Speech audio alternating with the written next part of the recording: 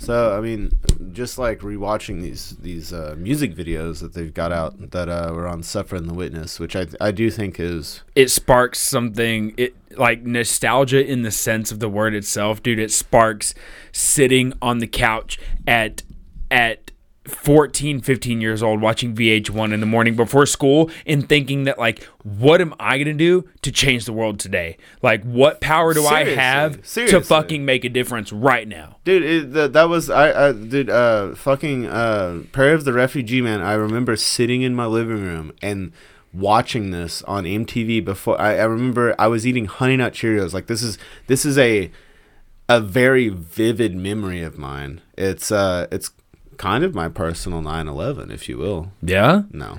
But no. I remember exactly what I was doing when I saw it, and I was like, holy shit, are these Honey Nut Cheerios made by Chinese sweatshop workers? Yeah, where do these come from? Yeah, they put that in, like, it's like, oh yeah, the sneakers you're wearing, someone is freezing at night because they don't have blankets to warm themselves, and they're sleeping on a fucking straw mat because you want these privileges. You want them Jordans, and they're not even allowed to wear the fucking shoes that they make hundreds of a day. Yeah, they're just barefoot to their fucking job. It was eye-opening because, like we talked about before, the internet wasn't a thing where it was in your face all the time. You didn't have social media where you had these ad companies just shoving marketing and shit and opinions down your face. You woke up in the morning and you were like, I'm just going to catch some early morning tunes before the bus. And you had a message put in front of you. It was like, I can even tell you the two videos following it, or the before and after. It was Fall Out Boy, fucking from under the fucking whatever from under the cork tree, whatever that Sugar song. We're Going Down, down, the kid with the fucking antlers and the deer it played right before that, and then you had some My Chemical and Romance then you had after Ghost of Me by My Chemical Romance. And that Rise Against, and though, it fucked me up, man. And it's so with their music, the main thing that I want to kind of really deep dive in is it's different from, so they were the mid 2000s Rage Against the Machine, right? Like so they were 90s, but they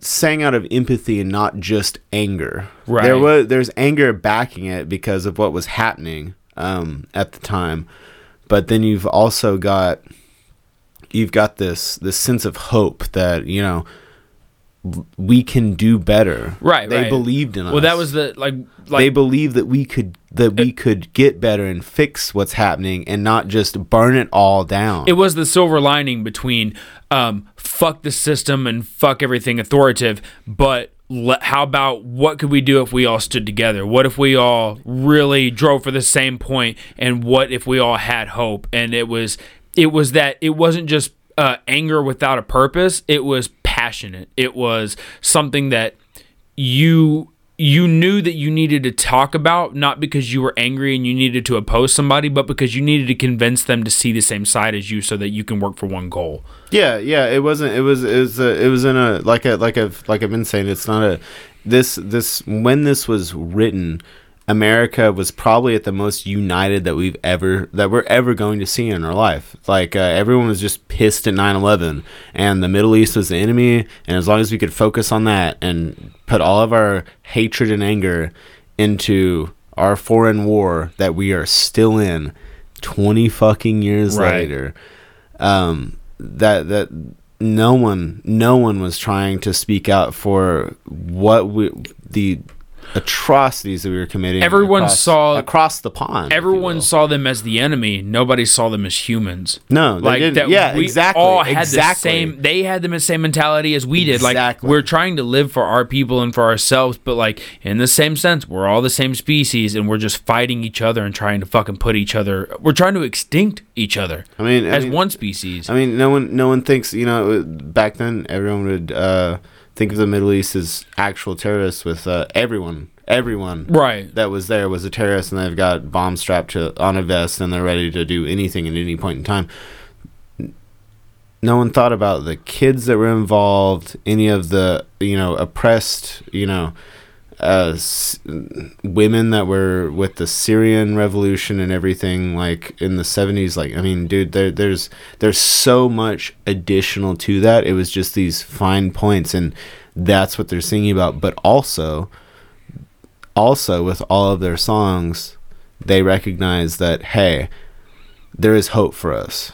It's not, we aren't completely lost yet, and the only way that we're gonna improve is if we recognize this and fix it. Well, that's what I was talking about, and you will catch up with that Lost Generations documentary.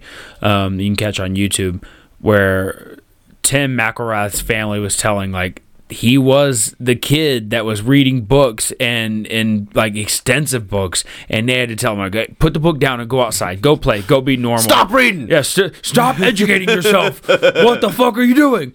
And he wasn't, it wasn't just, like we said, one side of anger. This kid was extremely well-versed in both sides, and well-versed in humanity and humility, and that's all that he wanted you to see. Like I said, it was that guy at the show that's not trying to oppose you or be better than you. He's trying to get you to understand the same side as him. He saw with a purpose. He saw the injustice in the world, and he chose to try and make it better through his lyrics and his music. And I think that's what still gave me the sense of moral standards, that political moral standards that I have today, which I told you before, definitely. I didn't listen. I was the only kid that really listened to Rise Against. People had heard all the hits like Savior and Swing Life Away and Prayer of the Refugee, but nobody was listening to them. And for you to come at me with, hey, let's do Rise Against for the Disco G's, let's deep dive into that, it sparked something in me, and going back and listening to the discography from start to finish. Okay. It really did. I'm a fourth grader. Yeah, same. It really did. It brought back that sense of that same passion I felt as a teenager, and I think that that's something that doesn't go away, no matter how old you get. Because I wasn't raised in the early 90s. I was born in the 90s, but I wasn't raised in the early 90s of that. Fuck the establishment, fuck the government. We were raised in the time of, like, what if we were all one body? What if we all stood together? What if there was a reality where it wasn't so bleak and one person was the dominant leader? What if we were all equal as an entire race, not just as one country? And the damage that you were doing to the consumerism of having, like, I grew up poor too, I'm not by any means saying that you grew up any more benefited than I, but I think that there was a bit of a gap in the sense that I definitely grew up like, I grew up in a single wide trailer, brother. Yeah, same. With like multiple siblings and a single mother, and like I did not buy into consumerism until now. I've gotten older, and I forgot what it was like to, because I have the means to take care of myself, and I forgot what it was like to, like, not want or need, but just have what you need to exist. And that you walk on the backs of other people whenever we just buy into this mass consumerism. You're saying my life must suck because I'm poor, but I mean, you're not making fucking Nikes in Guam for 12 cents a fucking hour. Yeah. I mean, so yeah, I feel you on that. That's I think that's why it fucked me up, is because when I saw that, I was like, you know what? Life ain't so bad. It could be so much worse. It could be worse. There's always like the kids in Africa. Kids are starving in Africa. My grandma would always say that when reading, and that when I saw those images, like of actually how it works to get to us. There are kids starving here. The whole moniker, like, there are starving children in Africa. That's what our parents used to say, but there are kids starving in your own fucking school district that if they don't go to school that week because of a snow week or something, they don't eat, dude. And it's still happening today. Who are the next Rise Against? There's nobody that I've felt in my heart that's been a follow-up to them in an activist sense, you know? System of a Down came out with 2 new songs and they chose the Armenian genocide that happened like 100 years ago. And it's like, really? You haven't come out with fucking music since like 2009?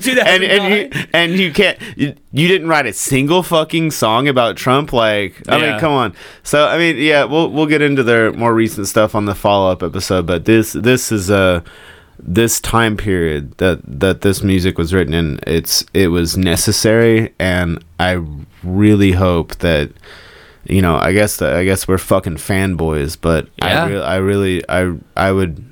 I implore people to listen to this. Well, for this first half, we'll go ahead and let everybody know, if you're going to listen to the discography and you're going to do your deep dive and follow along, go ahead and start with, we know it's not in perfect order, but we're going to do it a little bit different. Start with Siren Song of the Counterculture. Siren Song of the Counterculture, then to The Sufferer and the Witness, then to Appeal to Reason, then to Endgame. And to Endgame. Go through, and we're going to call that like the middle part of our sandwich. We're going to start with the meat. There's just so much to talk about that we, like I was telling you earlier, these are albums that I know back to front, and I can play them in my head. Yeah. Like from track 1 to track 10 or 12, depending on the album. It's there, and it's such good music. What we're gonna do is we're gonna have the first 2 albums, the Unraveling, and what was the other one? The Unraveling and Revolutions Per Minute. Mm-hmm. We're gonna have those. Those are the 2 preemptive albums, and then the most recent, latest albums are The Black Market and Wolves, which are both commercially fantastic albums. But we're going to talk about those are just albums that both of us really need some time with to do them justice, because it's clearly those middle 4 are the ones 15-minute promo is we really care about these guys. So, those are the 2 before Siren Song of the Counterculture is stuff that I just I didn't those are albums that I cannot play in my head like it can these other 4 albums. I feel like even Rise Against Themselves would really take precedence and notice in the fact that those 4 albums were the bulk of their career. And as far as like their activist work and the notes they were trying to get out, there was so many accountable singles off of that album, and so much work that they did in between those 4 albums that really made a difference. So we're going to start with that. And that's going to be part 1. And there will be a 2-parter, a second part that does follow up with the previous and the prior albums. But we're going to start with that middle case right there. So this is our pitch. And if you feel like following along, then just follow Underground Sounds Ooh, scratch that. The Disco G's. Look, man, you got a bunch of fucking plates in the air. One of them's about to fall eventually. But if you're listening to this, my boy's been juggling pods. Yeah, you should also follow Underground Sounds Podcast, Baseball Banner Podcast, Cussing Mommies Podcast, and the Disco G's Podcast, all under the Vapor Valley Noise Cult umbrella. And we're going to go with hashtag Be Heard. All right, 2021. The reason that we're coming out with this is so we're going to start a GoFundMe so I can get McAlrath tramp stamped on just above my butt crack. All right, well, I don't mean to cut off all the charity event, but I'll just pay for that right now. We can go tomorrow. I really love Rise Against. Yeah. I'll give it all! And that's it.